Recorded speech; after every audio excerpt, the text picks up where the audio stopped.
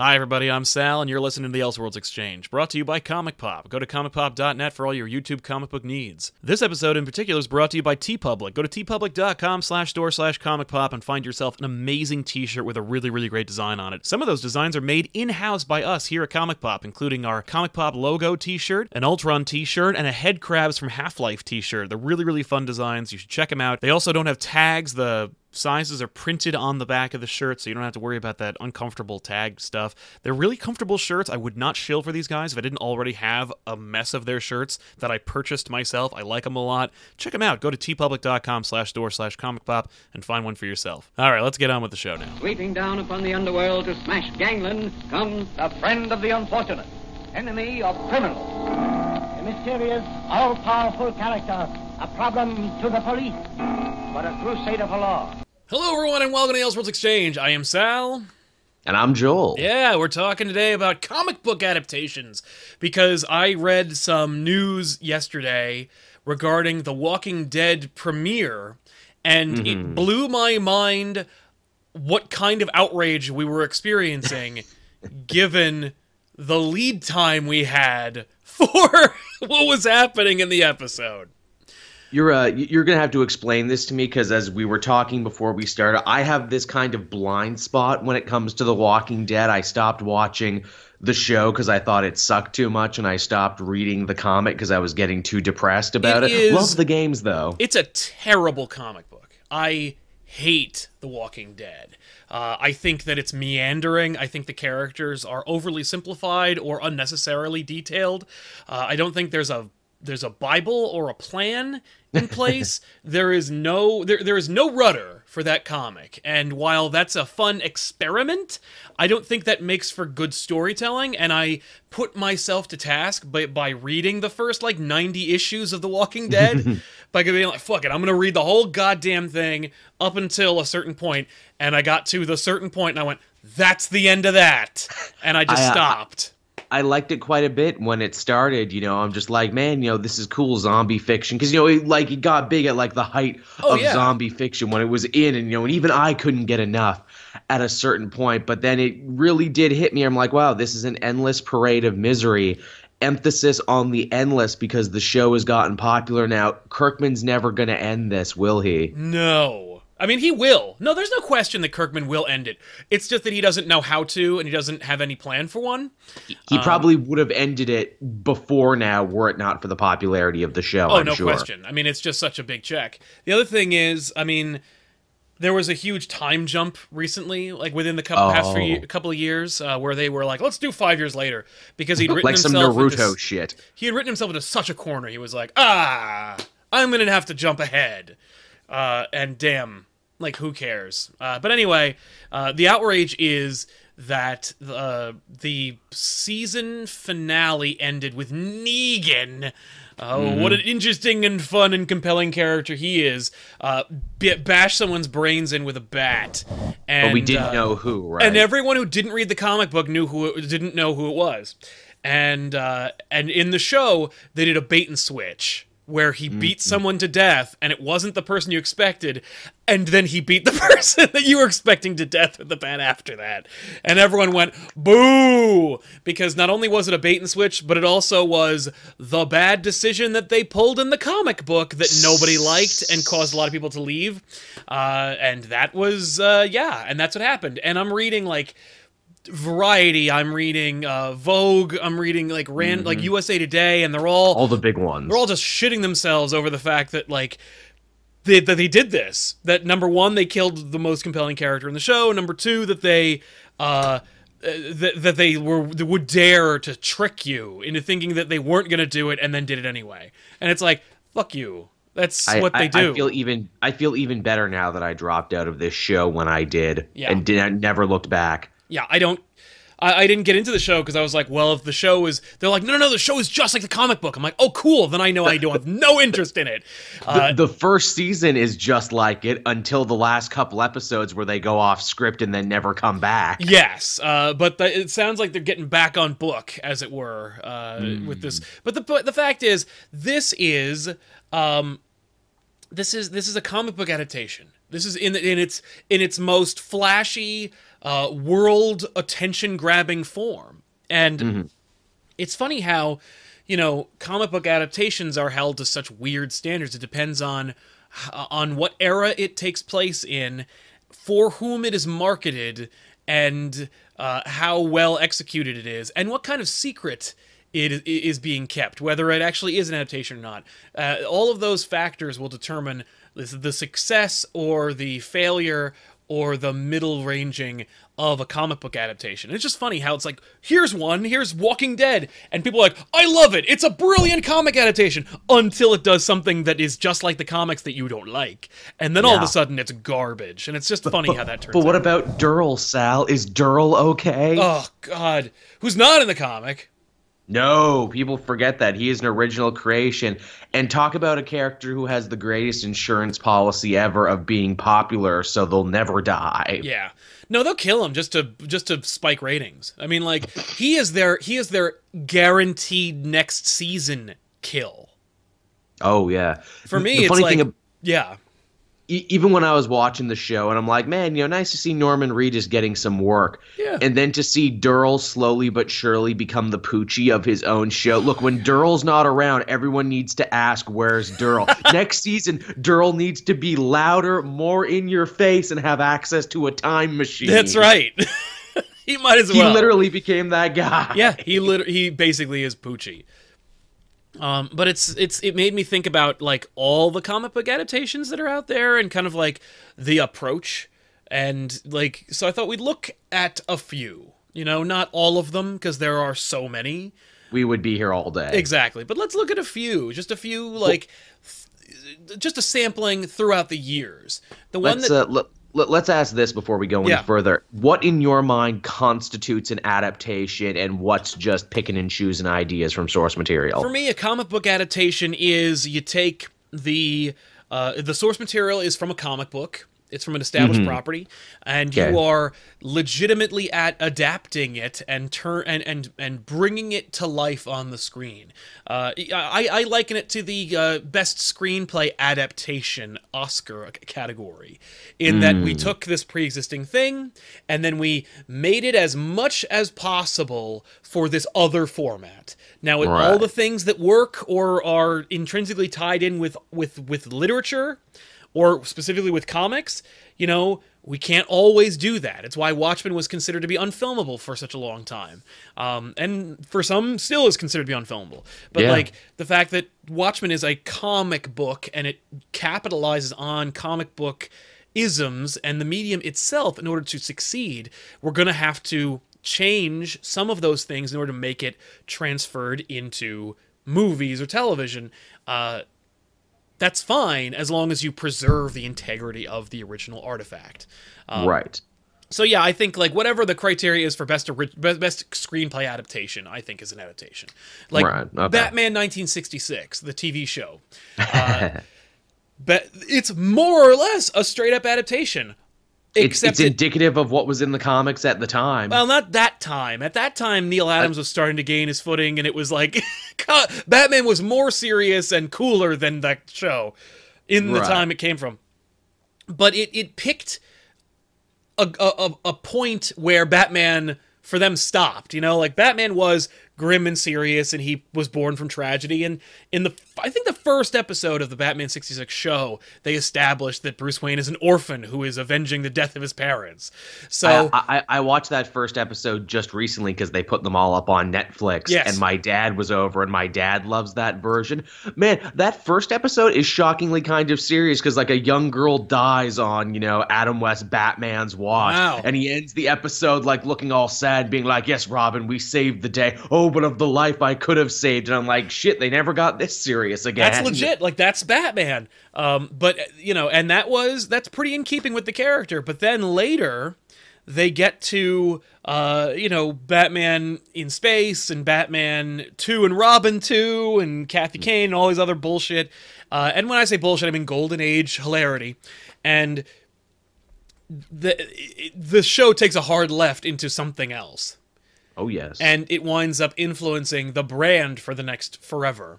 But that said, like I think that Batman 66 the first it was one it was well, it's not the first, but it's certainly for a lot of people their first exposure to Batman, and it's it's a pretty self-explanatory adaptation.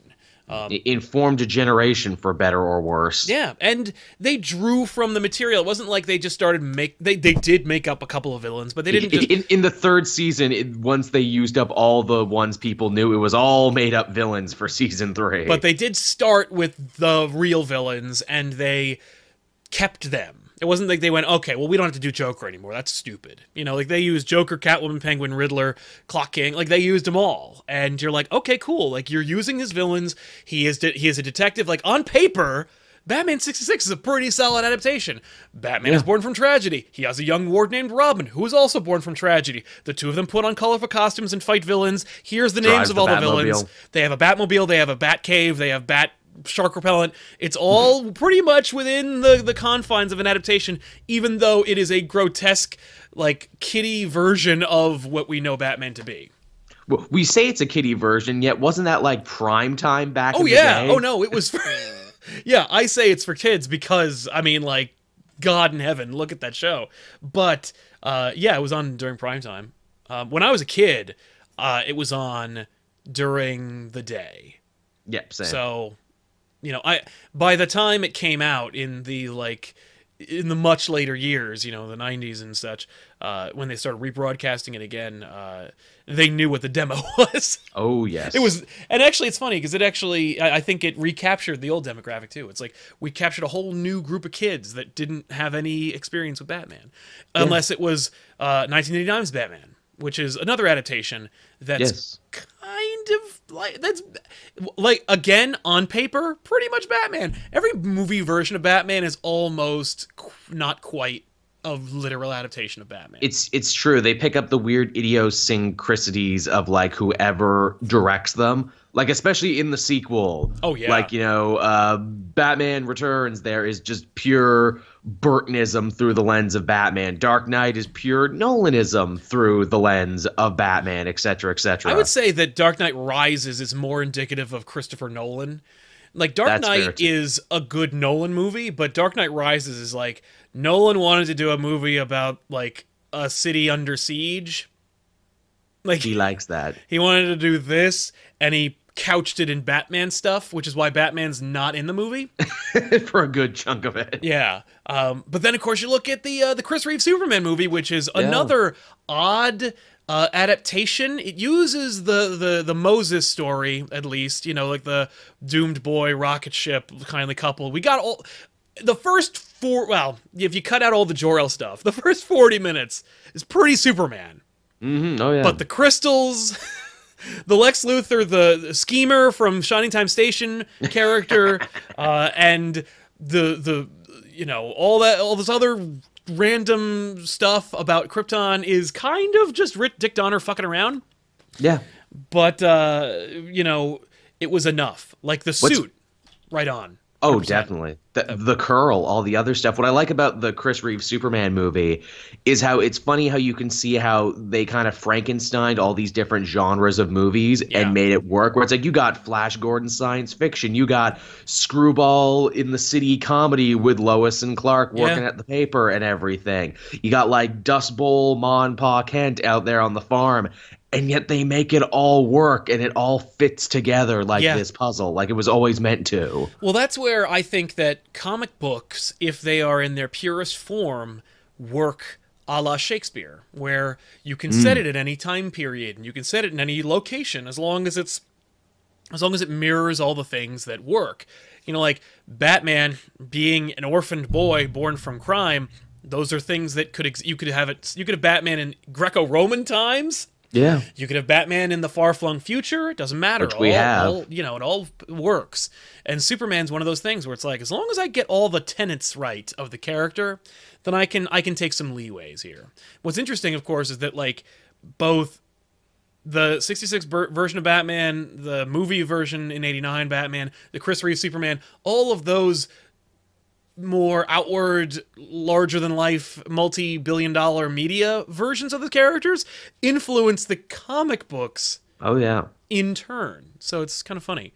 Another, like, what other adaptations do you have where you're like, okay, this is a comic book adaptation? Because I got a couple where it's like, this is a comic book adaptation, and it's in its purest form, but they kept it kind of under wraps.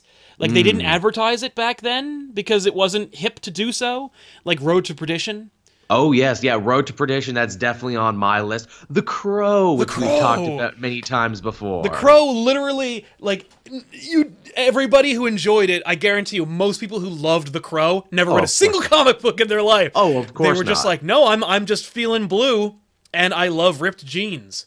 And that soundtrack is fucking baller. Yeah, it is. No, it's... Also, too, in that same vein, Men in Black. That's another one people don't know is based on a comic. Yep. History of Violence, Men in Black, Road to Perdition, all these movies that they kind of kept quiet. The only time you knew was Ghost World. They keep them quiet until the opening credits where it says, like, based on a Malibu comic, and you're like, huh? Did I just catch something here? We already talked about The Crow, but what was the other thing? Road to Perdition was funny. That movie was so perfect. Sure was. It was unbelievably cast. It was unbelievably, impeccably shot. That was the last movie for Conrad L. Hall, which is a beautiful and perfect cinematographer. Paul Newman's one of his last movies, not his last movie, I think, but is one of his last movies, if not his last movie. Tom Hanks kind of playing a bad guy, which you never really see. No, it's true. What's his name? Bond.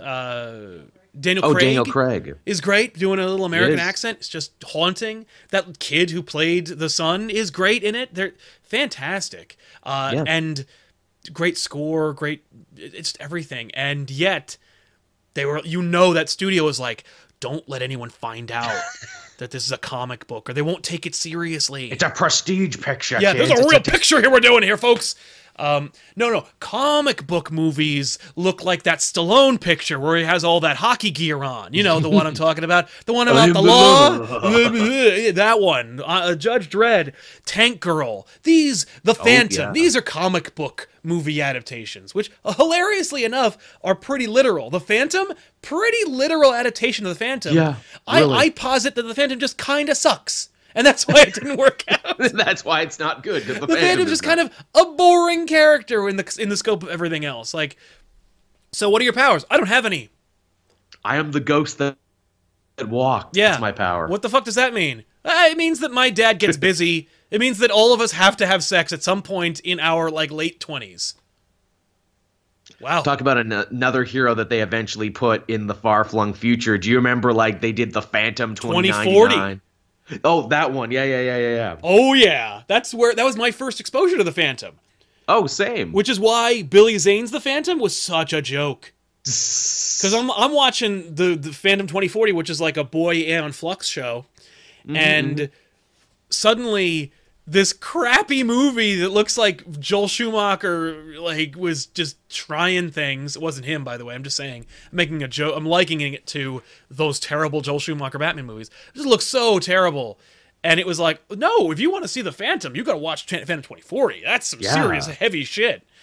But yeah, but there's some. It's just funny how it's like, if they wanted to make a serious picture, they had to hide the fact its origins. Oh yeah, that was a big thing for a long time. You know, movies embarrassed of their comic book roots, and I think it's something we're really only starting to overcome in this day and age. I would almost say that we're swinging in the other direction. It's like what was it? I remember Steve Niles created 30 Days of Night because he wanted to do a movie of 30 Days of Night, and nobody bought the movie, so then he made a comic book. It's how Cowboys and Aliens got made, by the way. Same exact thing. Just, by the way, Cowboys and Aliens more nefarious and bigger horse shit. But indeed. I like 30 Days of Night. But 30 Days of Night, I think it's, one, a better comic, which is ironic, and two, it has glimmers of great ideas. Once those fucking vampires start talking... No, God, no. That's fine. But when they start speaking their silly moon language, it's like, all bets are off now. I don't give a fuck about you stupid, crappy vampires. First of all, moon people. They're there to eat people, right? They're there to, like, feed for months. Eat everybody. But they're there They ate everybody within the first 12 hours. What do we do now? Fucking Parcheesi? Why would they do that? Why wouldn't they just show up any day? Why would they need the 30 days of night? It killed everyone within a day. They were better than they thought. They underestimated. Yeah, I guess because they're just so efficient at killing people as quickly and as efficiently as possible. And then they spent 29 more days hunting down 4 people? Are you fucking kidding me? If I were a vampire, I'd be like, I'd be pretending to be the grocery store manager. Like, I'd have full run of this crappy bullshit cold town. No, I gotta pretend. Those vampires, man, with their stupid Matrix jackets and their boat. I love they look like weird Euro trash. Did you ever see the sequel? I never saw the sequel. No, who wants to see the sequel? You got it done in the first one. And there's like but what's hilarious is there's like 1,000 30 Days a Night sequels in the comics. Really? Oh yeah. I did not know that. Oh no, the sequel is the lady who survives tries to, like, she creates an advocacy group that try to raise awareness about the existence of vampires. And vampires, like, go and, like, give her, and try to rattle her into shutting up. Like, they go to her rallies and like, oh, we're gonna kill you if as long as the sun doesn't come out. And, like, fucking no! That sounds not great. Yeah. But, like, then you look at, but anyway, my point about 30 Days a Night was simply that if he had just wanted to sell 30 Days a Night as a script, he would have had zero control, he would have had zero influence, it would have been completely changed, the ending would have been different, it wouldn't have been as grotesque and horror-inducing, it would have just been a weird, stupid movie that would have been forgotten. Yeah. But because it came out during the big boom, and the big, like, studio gobbling up, Jay and Silent Bob Strike Back, believe it or not, actually kind of covers this pretty well, where all these studios are like, oh my god! Spider-Man did well, get me everything. And all these properties. Every comic book related thing. Yeah, just I don't care what it is. Up. You got a big budget Green Hornet movie somehow. Like, this came out of that. No one likes it, except for that amazing James Franco scene in the beginning. But, Not even Seth Rogen likes that movie. Yeah, because he made that movie. That's his movie. Seth Rogen openly mocks that in This Is the End. Good. What a bad idea that was. Yeah. But that said, because of that climate in the movie industry, 30 Days of Night was suddenly, it was cool to be a comic book adaptation. And so they gave Steve Niles even more creative control than he ever would have if he had just gotten what he wanted in the first place. And I would argue that was probably not a good idea. And it's funny how you look at these kinds of things. Like, by the way, we talked about Tim Miller and Deadpool and leaving Deadpool and everything. Ugh, so sad. It turns out that Tim Miller was gonna fuck it up. Really? The rumor is this is unsubstantiated. This isn't necessarily substantiated, but the fact is apparently that now that Tim Miller got the bug for major success, he wanted to make the movie even bigger and more expensive and use more Hollywood tropes and starlets. Like, that's why he went for... I heard the term more stylized, which could mean anything. Who knows what that means? But, like, as I understand it, the way it was Tim Miller wanted to go bigger. And he wanted to go more Hollywood with it. And it's why he picked, like, that young dude to play Cable. It was indicative of a larger problem. That, like, Tim Miller... So he was corrupted by success and money, is what you're saying. That, like, the thing that we were really worried about happening really almost happened. Still could, because who knows who's gonna take over for Deadpool. But I'm just saying, like, it's funny how what happens when, you know, a little bit of success and a little bit of, like, notoriety comes your way, and how it could change the whole adaptation process. I mean, did you read that? I read that there's a petition to get Quentin Tarantino to direct Deadpool 2. That's never gonna happen. Never, ever in a million years. That's cute that you think that would happen. Yeah. It's sorry. Cute that you think any internet petition actually gets things done. Never gonna do anything for you. I'm sorry. But anyway, what's another adaptation that you're like, this is an adaptation? This is a good adaptation. What's a good adaptation for you? You know what? This might be a bit of a blanket statement, but we're gonna get around to this anyway. All the Mark Millar Vaughn adaptations. Not only do I like them, in many ways, I think they're better than the books they're based on. Wanted, you're talking about Kick-Ass. Yep. I definitely argue Kick-Ass 1 is better than the comic book. Because they changed the ending and actually have it be, a little bit more hopeful than the crushingly horrifying comic. Kick-Ass 2 is a dumpster fire, but Kick-Ass 1 is pretty solid. I kind of like the message of Kick-Ass 2, where they're like, look, you know what? It's not crazy to want to be a hero. It's crazy to not want to be a hero, especially right after Man of Steel in the same year. I'm like, wow, this movie is more hopeful and uplifting than Superman was. That's true. My issue was with Kick-Ass 2, it was really spit polished, and everyone in it was kind of like going through the motions. Like nobody really nailed their role. Even Chloe Grace Moretz wasn't really going for it the way people were like, this chick is going places. Where the first one was kind of like punk rock in its weird way, where it's like, wow, this movie almost didn't get made. Can you believe this movie got made at all? Yeah, exactly. Whereas I'm like, yeah, no kidding. Sin City 2 is another dumpster fire, but that I fully agree with. I saw that in theaters. Me too. My friend really wanted to go see it. It's to date the only movie I've ever seen in 3D too, because I live in small podunk Canadian nowhere. Mm-hmm. The only movie I ever saw in 3D, and I'm like, oh my god, you only did this to make the actual A Dame to Kill For. Why didn't Rodriguez just film this in his goddamn garage and re-release the first one? That's a great idea.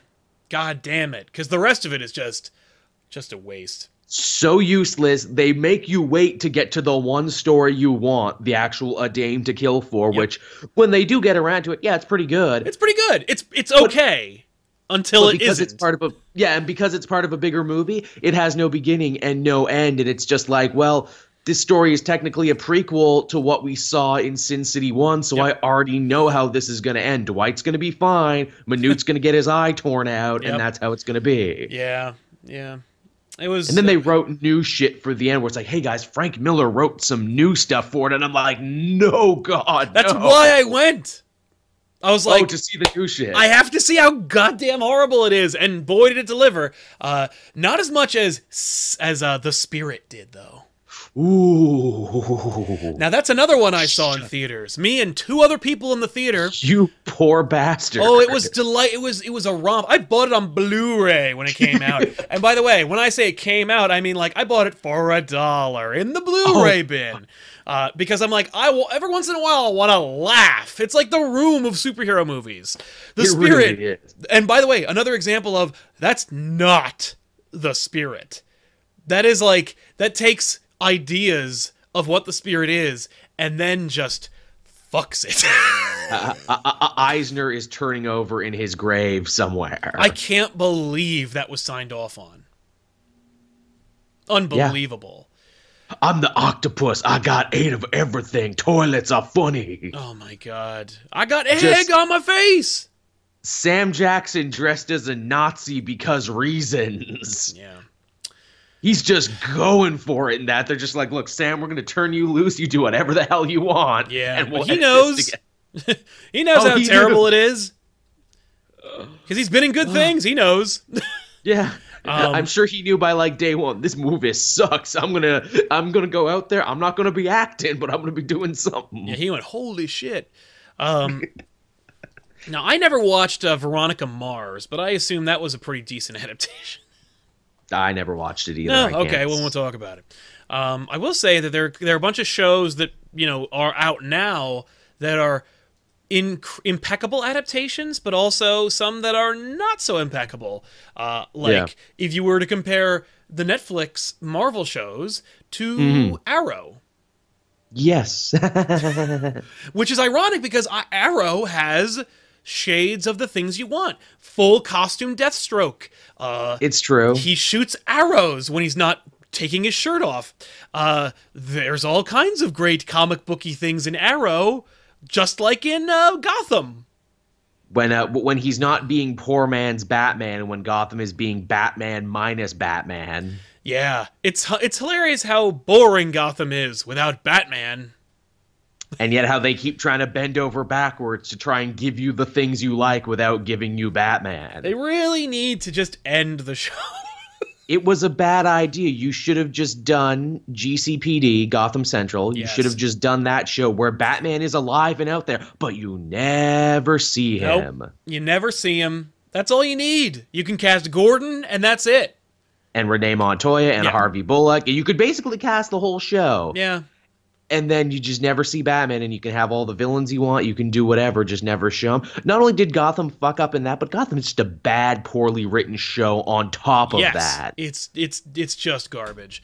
It's a hot dumpster fire. I don't know how far in you watched, but when they brought in Renee Montoya, said, "Oh, she was actually a former lover of Gordon's wife." I'm like, seriously? And then they show them drinking and doing pills because that's the deviant gay lifestyle that we here at Fox know all about. And I'm like, you fuckers, you are awful. And they keep doing that with their women characters too, like a Leslie Tompkins, who is younger and hotter and a love interest of Gordon in the show. She basically gets walked all over, and that's fine. Yeah. And the Riddler is a Big Bang character. He has undiagnosed Asperger's, like, clearly. And he kills the abusive lover of a woman he's really into. And she's like, "Oh, I love you now." And I'm like, see, everyone, he won her as a prize because he killed that abusive thing. Yeah, remember that, job. kids. What terrible messages the show has. Yeah, that show, yikes. They could have done GCPD. They could have done Wayne, where Bruce is just Kane from Kung Fu, going to different places, meeting people, getting into adventures, learning how to fight. Would have loved that. That would have been fine. All great ideas that cost way less than having to recreate the Arkham style gothic horror nature of Gotham. But whatever.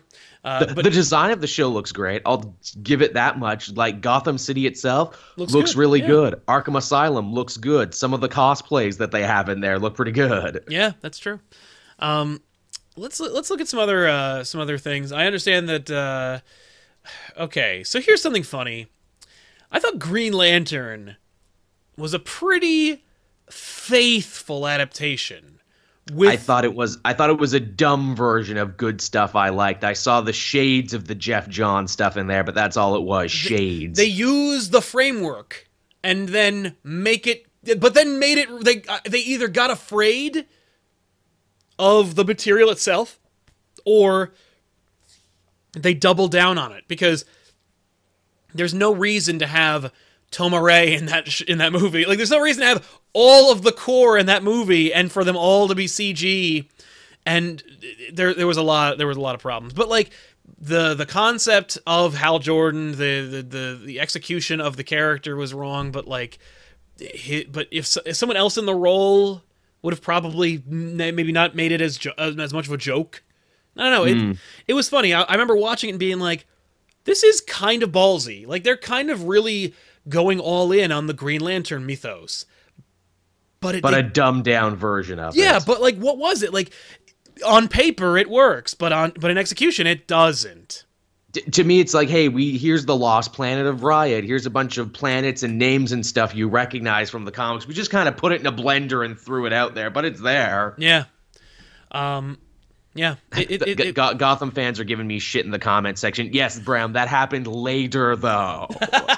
There was still a whole bit of it with it sucking. I don't care how it ended. It was horrible for multiple episodes. Yeah.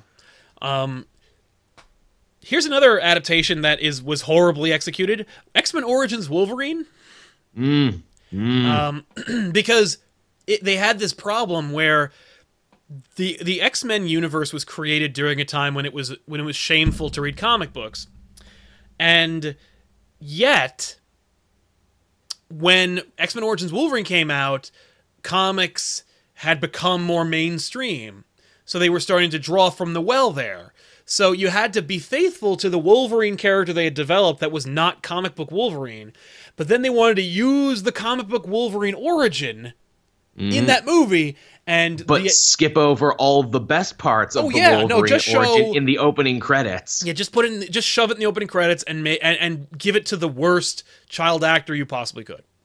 Never have I seen like a movie like skip past so hard the stuff I actually wanted to see. Yeah. I'm like, no, go back. No, stop going into the future. No, stop. Yeah. No, it's true. That was what I wanted to see back there. Yeah, that montage where they're just like fighting in wars. I'm like, these are all cool things we could watch. And these are your movies right here. Why are you skipping past it? No, we got to get to the Blob boxing scene. We have to get to Gambit being a helicopter pilot.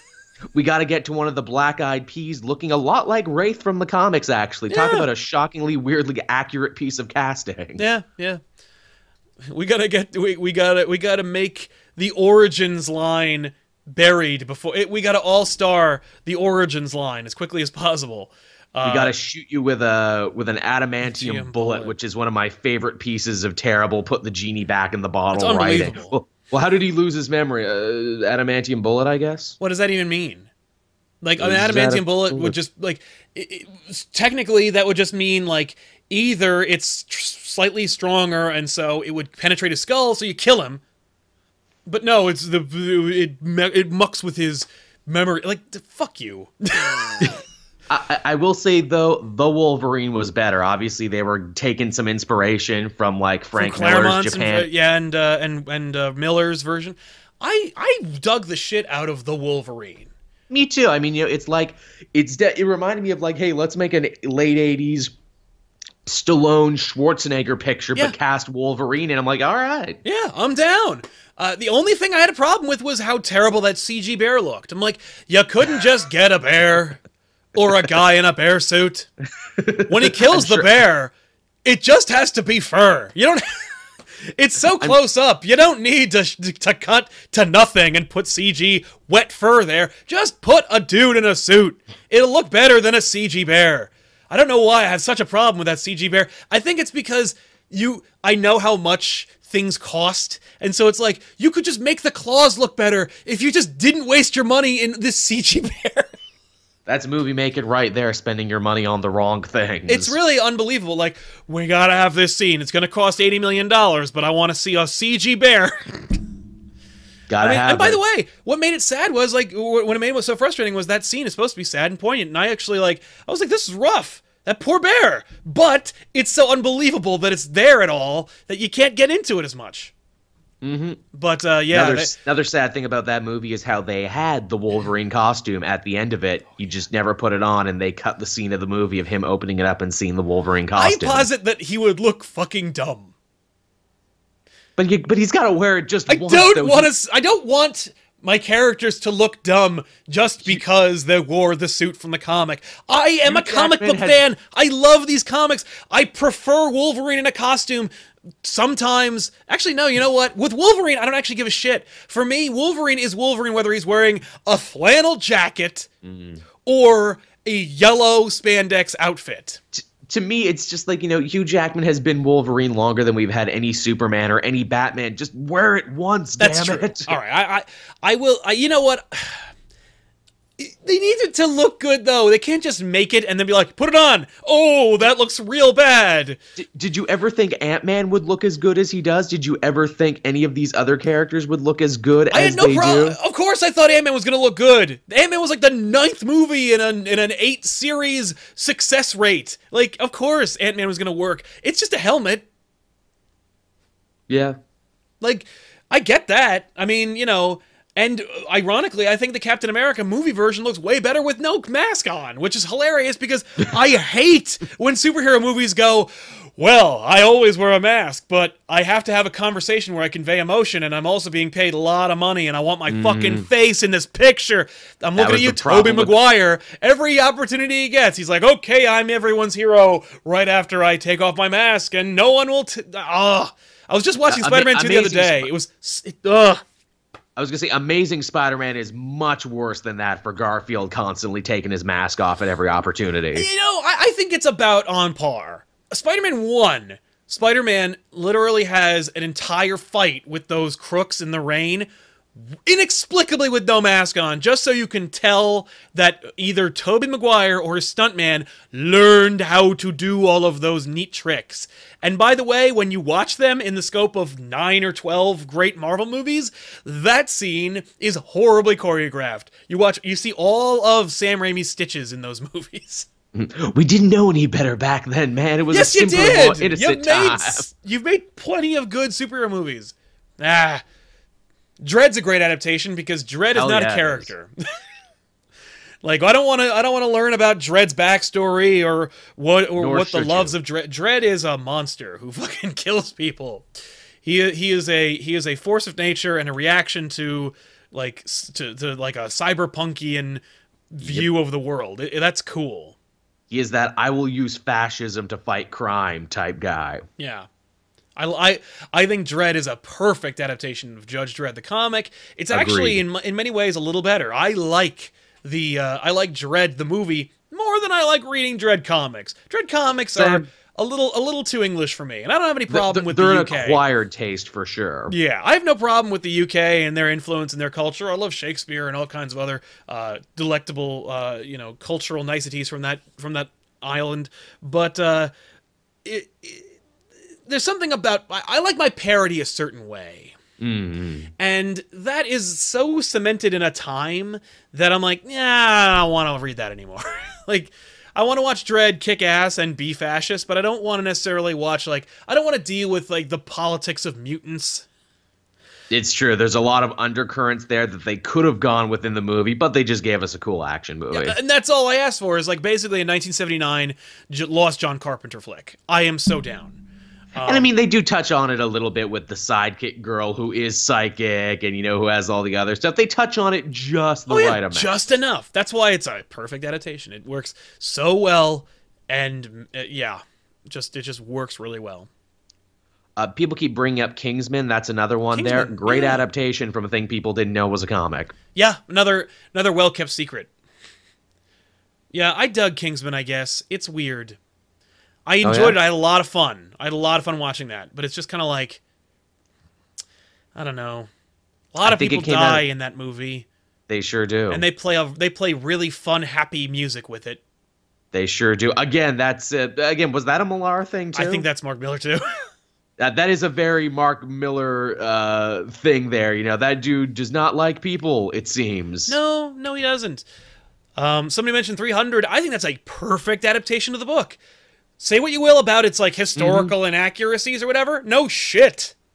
But it's painted beautifully and and each frame of the movie is a almost identical shot, and it's a brilliant portrayal of that.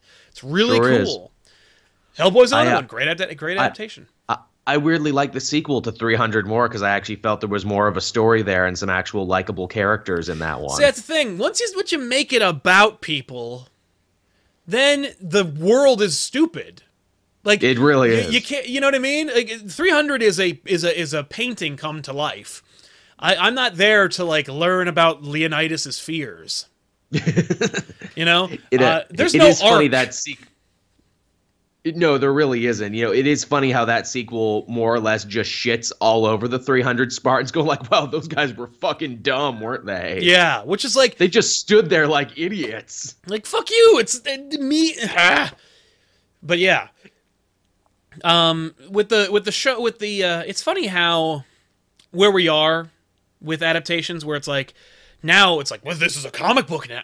They're doing. I mean, look at the Supergirl and Flash stuff. We're seeing. We saw that amazing cover image, that recreation. Now that they cast Superman and Supergirl from Crisis on Infinite Earths. Mm-hmm. If you told me 5 years ago that they were gonna literally show you the cover image from Crisis in real pictorial form, I'd be like, no way. And even on Flash in the previous season, they did the Flash of Two Earths. Yeah, they recreated that image as well. Oh my god, yeah, no, that image of the two of them racing against each other is amazing. The fact they have Jay Garrick in the show is a testament to its ability to adapt. And that their Jay Garrick is great, and that he's played by John Wesley Shipp, the dude from the '90s Flash show. Yeah, and he's good. He does a nice job. He's fun to watch. He does. But it's funny how I'm I wonder if we're gonna swing too far in the other direction, where it's it's got to be like this. As I understand it, I remember they were Feige was being interviewed, and he was talking about some director that he wanted, and I don't remember who it was. I don't remember which movie it is. One of the upcoming movies. But they were we're looking for a director who will basically do what we ask him to do, because we basically have the movie already done. And we need them to facilitate the plan because it needs to fit into all these different places in order to make the full picture come into view. Part of a bigger puzzle. Exactly. And what's blowing my mind is how in comics they're well, just tell good stories and just put them out. I don't care. Whatever. We'll figure it out later. We'll put it together later. And in the movies, they're like, whoa, whoa, whoa, whoa, you can't just do that because it violates continuity. It ruins our 7-year plan that we have for these franchises. But yeah, like that's what editors in comics are supposed to be doing, conceivably, and yet they're doing it in these movies. And it's like, it's funny how the roles are reversing. They're like, whoa, whoa, whoa, whoa, like you have somebody who actually gives a shit at the top level who says, hey, Spider-Man would never do that. As opposed to, you know, when Batman indiscriminately murders people, and he does With it guns. in every movie. There's never a movie where Batman says, I can't kill anyone. Except for maybe the Batman movie starring Adam West. Yeah. It's unbelievable. Yeah. It's just kind of crazy. Like, yeah. We're in a weird place where adaptations really are celebrated and every couple of weeks there's another holy shit. It's true. Two great ones from the chat that we haven't mentioned yet. One, Scott Pilgrim versus the World. I know you're not the biggest Scott Pilgrim fan, not. Sal, you mentioned. But I recognize what they're doing. The funny thing is, for me with Scott Pilgrim, okay, onomatopoeias are there to trick your brain into hearing a sound. Yep. That's why it's there. To put them in a movie with sound is weird. And I don't mean like it's weird, like you're so quirky, Edgar Wright. I mean like it's. I mean he is. I mean it's vexing because it demonstrates for me a fundamental misunderstanding of the purpose that onomatopoeias and comic book medium conventions serve. You know, it's just, I think he had the, you know, when people get punched, this is kablam. I think he's doing that because I think he thinks it looks really cool, not because he's trying to make you like feel like you're reading a comic book. What's interesting about Scott Pilgrim is that like Brian Lee O'Malley, the creator, was involved in that every step of the way, which is kind of amazing because you don't see creator involvement on that level for the most part. Yeah. No, that's true. Well, no, I feel like you're getting more of that now. Like I said, Steve Niles, Miller's working on those movies that he adapted. For the love of God, like look at those animated movie adaptations. I mean, DeMatteis has adapted a whole bunch of work from his fellow colleagues. Definitely. I mean, that's almost like a whole episode in of itself. I would say those animated movies do the adaptations better than just about anyone else, due in part to the fact that they let the creators get involved. Hell, I think I thought I saw Brubaker's name on Westworld yesterday. Really? And I was like, that's too specific a name. It's got to be Brubaker. And it's like, wow, they're like some of these key holders from the comic book kingdoms are breaking in and doing other things, and they're being kind of trusted with the kingdom. It's kind of interesting. Yeah, good for him. Another one that the chat was mentioning, it's one that I think has kind of already been forgotten, which is sad because it was very underrated and it died way too early. The Constantine Show. Oh, I feel so bad for that show because it's like that's the one they didn't bring back. They put him in. The one they got right, too. Yeah, they put him in the thing. Like, they put him on, what did they put him on, Arrow?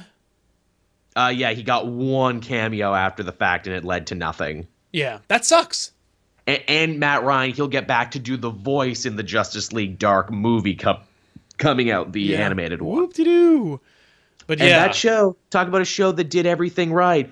He smoked. He was kind of a jerk ass. It was everything it needed to be. Chaz the cabbie was there. They mentioned Nergal. They basically said, hey, if you guys keep watching this show, we'll do Dangerous Habits. We'll do Garth Ennis, the one that you like. Yeah. Give us a season and we'll get to it. No. And they built up and they never did. They didn't get there.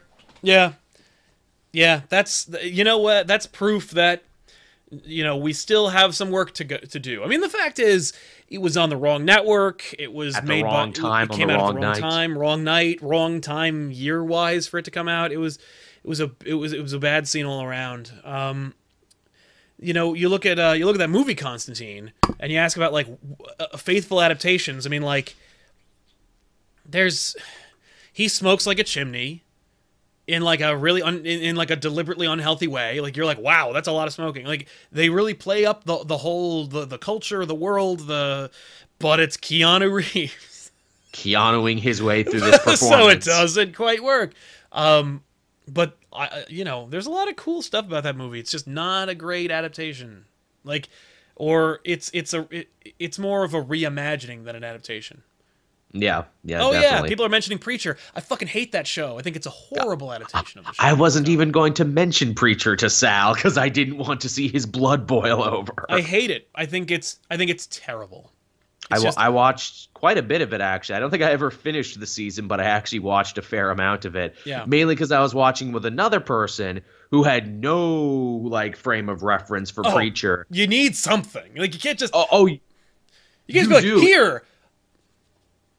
It was the funniest experiment. The reason I kept doing it was mainly because every episode I'm like, did they just do the thing? And then they were filled with questions. I wish I filmed it because it was actually quite an interesting exchange. Because they had the best question. They're like, "What the hell's up with the cowboy? We keep going back to. Why do they keep showing me the cowboy?" And I'm like, "That's the Saint of Killers. Yeah, he's actually really important. I don't know if we'll actually get to him or not by the time this is done." Yeah. Such a terrible show. V for Vendetta, that's another interesting case because the V for Vendetta comic isn't really about V, it's about other people, and you see V through their eyes. And V is not the hero in any way. He is not supposed to be admired or revered. I like the movie more than the comic book when it comes to V. I think the comic is a little self-indulgent. I think it's I think it asks too many. I think it asks more questions than it seeks to answer, and the movie is an interesting adaptation of that work, where it tries to do something. It tries to tell a different sort of story. You can't just you could make V for Vendetta the comic book, but it would be like very dark, and it would be kind of like it would be more like the movie Pi, where it's like, why did you do that? At the end of the movie, you're just kind of like, what the fuck was that all about? Whereas the Wachowskis are not in the business of making movies that have really, really limited appeal, despite the fact that they make movies that have really, really limited appeal. Yeah. Because those true. Matrix movies, I don't know who the fuck they're for. I think they're for the Wachowskis and no one else.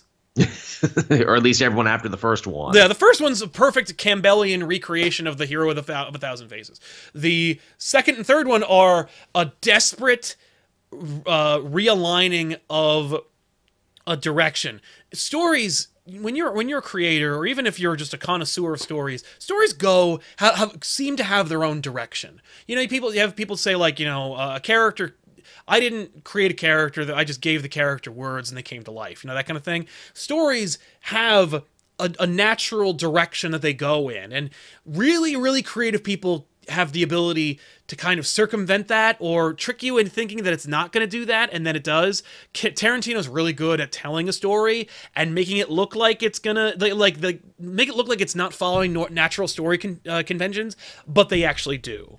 The Wachowskis were just so desperate to tell some fucking thing that mattered to them really, really badly, that despite the natural direction that this story was going in, they were like, no! And they just pulled, it was like the ship was just leaning in the wind, and they went, no, fight the wind! And they did, and it went right into a storm. Because fucking, when you put agenda before creativity or before story, you will fail every time. It's like George Lucas was like, I want to tell a thing about this. I want to do something different. And it's like, Star Wars is just Joseph Campbell's hero's journey.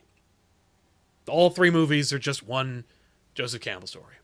Yeah. If you want to do something different, you either have to tell a very different version of the story, or you have to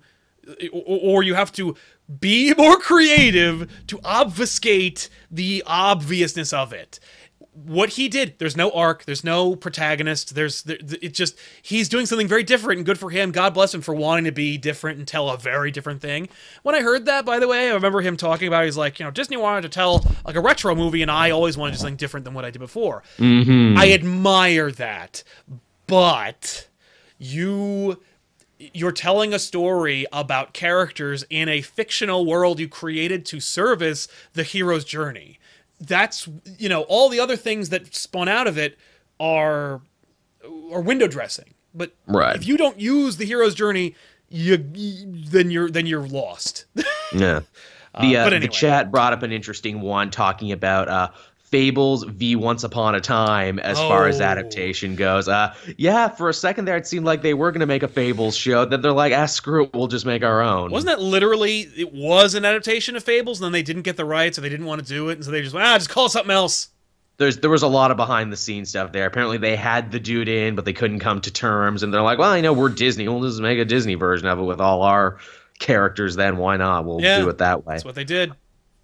Something that did was actually a pretty good Fables adaptation. The Wolf Among Us, the Telltale video game, was a really strong adaptation, actually, of that world. We didn't even talk about video game adaptations, and it's funny how they also have the same level of, like, those people got it right, those people got it wrong. I think Telltale has the perfect, kind of like trademark on these. All their adaptations so far have been great, from Game of Thrones to Walking Dead and everything in between. Batman.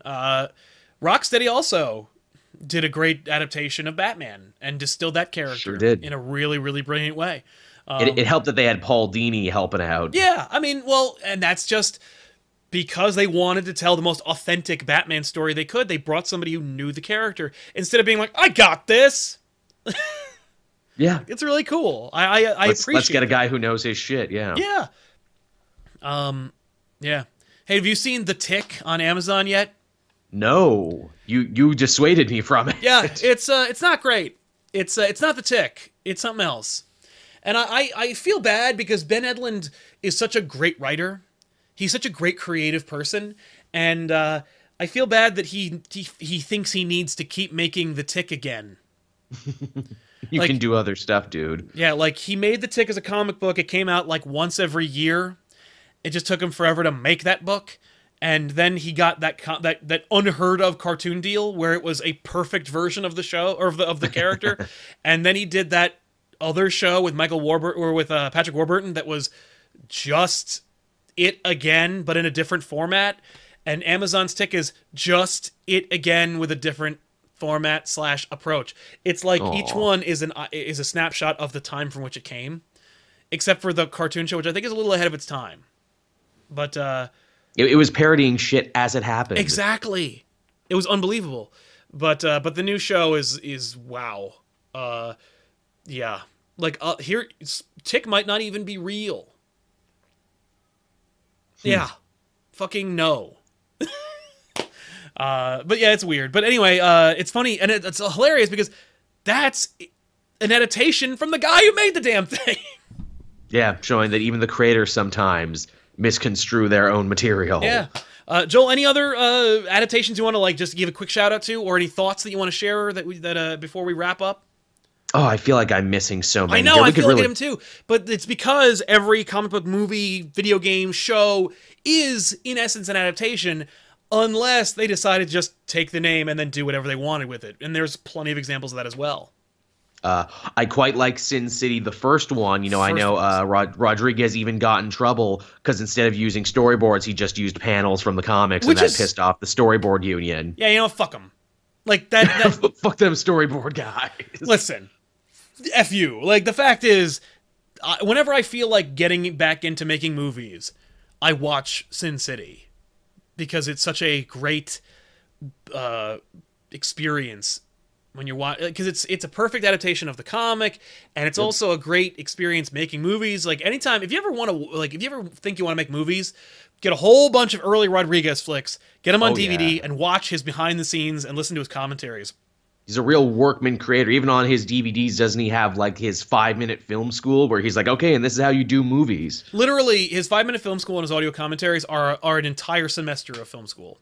Yeah, they're a masterclass. They're great. Yeah. Somebody mentioned The Max. The Max is, I wouldn't even call it an adaptation. It's literally the comic book come to life. Each episode is an issue of the book. They even got the Darker Image issue of The Max in the show. Nice. It's a perfect adaptation of The Max. It's not even an adaptation. It's literally just Sam Keith went, here's the comic. And wow. And it's funny, he was interviewed recently and said something to the effect of, they gave me more control than I probably had any business having. But yeah. Talk about another weird adaptation, The Mask, which is a lot more mean-spirited. That's another one where they were like, it's a comic, but don't tell anybody. Yeah, that's a big one. Mask is solid. Yeah, I agree. Does it hold up? Yeah. Kind of not. I will say... I like the cartoon they made, and they made an Ace Ventura cartoon at the same time. Then they crossed over Ace Ventura and the Mask cartoon. Yes, remember when Ace's butt became the mask? I do remember that. That's a thing that happened. That's a thing that happened. Damn it. Also, the Spawn cartoon from HBO, that was a pretty good adaptation. Maybe the best adaptation. Yeah, it might be, because it just distilled all the things that work about Spawn. The only thing was, the animation is really not great. It tricks you, because it has these really cool noir moments. It's shit you never see in animation, but they reuse it, like the Spider-Man cartoon. And it's just like, damn it. It's also really slow. It's a very slow show. I was trying to watch it recently, and I'm like, this is and for no reason. Like, it was very slow. It's slow, it's talky, and it also makes use of that, like, music video style editing. Yes. I have the first 3 seasons of that on Laserdisc somewhere. Wow. I have my Laserdisc player in my attic. As where it should be. I have HBO on demand, and Spawn is on there too. I was like, wow, I could demand it any time. Or I could look it up on YouTube, because somebody put up all the shows. They did. No one's chasing after that one for whatever reason. I remember in an old Wizard magazine, they were plugging that Spawn show, like that Spawn show. McFarlane was developing it, and he got, like, because it was 1997 and it was like the year of Spawn, he was like tripping over studios trying to do the Spawn show, and there's a shot it's all darkness, and it's just McFarlane looking at a television, a big TV with an image of Spawn animated with his eyes glowing, and it says, the caption is like, McFarlane is reviewing a test piece of animation from a potential studio he ultimately rejected. You know what's great about if you have those Laserdiscs, you actually get to listen to McFarlane's commentary on the Spawn thing. That's awesome. Does it have all those awful intros where it goes, I'm Todd McFarlane, creator of Spawn, and he just like... Yes, it does. His own Tales from the Crypt sure does. It's so fucking weird. Do I remember it correctly? Is he in like a stupid chair and it's like dumb? It's like looks like a set from Scare Tactics? He's in a mausoleum. He's like in some weird mausoleum with a bunch of skulls and stuff. And he comes walking in. Hello, I'm Todd McFarlane. I want to show you something very terrifying. His awful Canadian accent. I'm Todd McFarlane, creator of Spawn. I remember that's how he opened every single show. And of course, me being a child during that time being like, because like that's another thing. The only comic book creator that was in the public eye, that was allowed to be on television, movies, in your face, was Stan Lee. So Todd McFarlane, creator of Spawn, the only thing that rivaled that was Rob Liefeld being in a Levi's jeans commercial. It's true to say that Todd McFarlane is the biggest fan and biggest promoter of Todd McFarlane. No question. Todd McFarlane is the best Todd McFarlane salesman you'll ever see. He is, and he's sold them pretty hard. He's also great at buying balls. That become worthless the next year. Yeah, way to go, Todd. McFarlane's not good with his own money, as history has shown. No, although, I mean, like, he's still... Well, you know, that's a great question. You know, I don't know. Okay, if you ever pick up that issue of Spawn where he meets Cerberus, they do an image of Todd's house, and it's a fucking mansion. Of course it is. And I guarantee you it's a real adaptation of his house. I also guarantee you don't live in that house no more.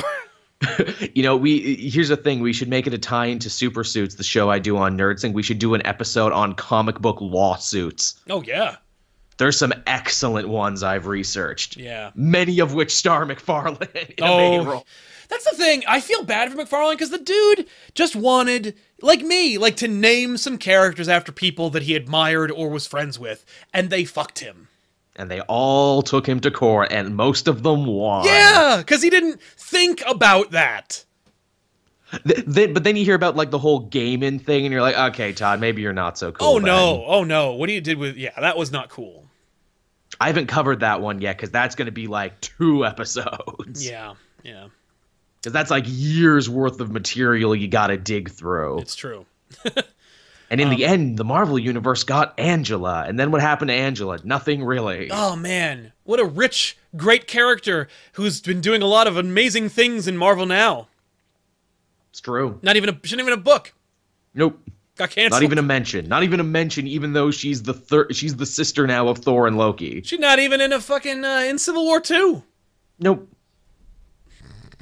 She's off doing something. She's in hell. Wasn't she like Queen of Hell for a bit? Yeah. I thought the book was just called Queen of Hell. I don't know if she even got a chance to become Queen of Hell yet. I think they just bent into the book. They're like, was that only like 3 issues and they were done with it? They were like, that's enough. That's plenty. They're like, that was this experiment has gone on too long. That was not worth the money. But it was a nice little screw you to McFarlane putting her in our universe. Remember when we all thought the Miracle Man was going to show up? Oh, I remember that so hard. Yep. Wouldn't that have been something? Hey, everyone, it's me, Miracle Man. Hey, watch me go the way of Sentry and be really important and then not. Always Dark in the chat says apparently she was in Vote Loki, that series, before it ended. Oh, okay. She was in a book that no one cared about or read and then got canceled. That's right. I remembered the first issue of Vote Loki. Loki made her the head of his, like, presidential security team. That's funny, I guess. It's cute. She didn't have a line. She just looked grimacingly at people. Aww. Yeah. Well, anyway, that's another episode of Elseworlds Exchange. Thanks so much for watching, gang. Listen, before you go, stick around because later tonight, our Halloween special is going to be launched. It's of back issues. It's just a Halloween episode, but definitely watch it because it's a lot of fun. Stay to the end. I know a lot of you guys who watch YouTube videos love to end when you think it's over. And that's why people always put a little extra at the end. It's bizarre from comic book fans who know to stay for the end of the credits because there's always going to be a little extra. There's always a little extra. Stinger. And nobody stays. So stick around because it's a lot of fun. It's pretty great. And it'll be out around 8 o'clock p.m. our time, Eastern Standard Time. But Joel, what else is happening over on Cape Joel and for the rest of the week? Well, if you check out over on my channel later tonight, I, of course, will have the new Detective Comics issue up there for review. It's the new kickoff to this storyline, The Victim Syndicate. We've got a whole new team of villains now to fight the Bat family, and even the return of some beloved Bat family members who we haven't seen in a long time. Quite a few show up, actually. I was surprised some of the deeper pulls they do. Cool. Yeah. Well, there you have it, everybody. So we'll see you guys next time on another episode of Elseworlds Exchange. Don't forget to check this out in audio format on iTunes or on SoundCloud. Just search for Comic Pop and or Elseworlds Exchange. You will find it. Subscribe, watch, and enjoy. And we'll see you guys next time with another episode. I am Sal, and this is Joel. Oh, sorry, I took it away. That's all right. That's all right. You all know my name by now, or at least you should. Y'all know him, and we'll see you guys next time. So thanks a lot for watching, gang.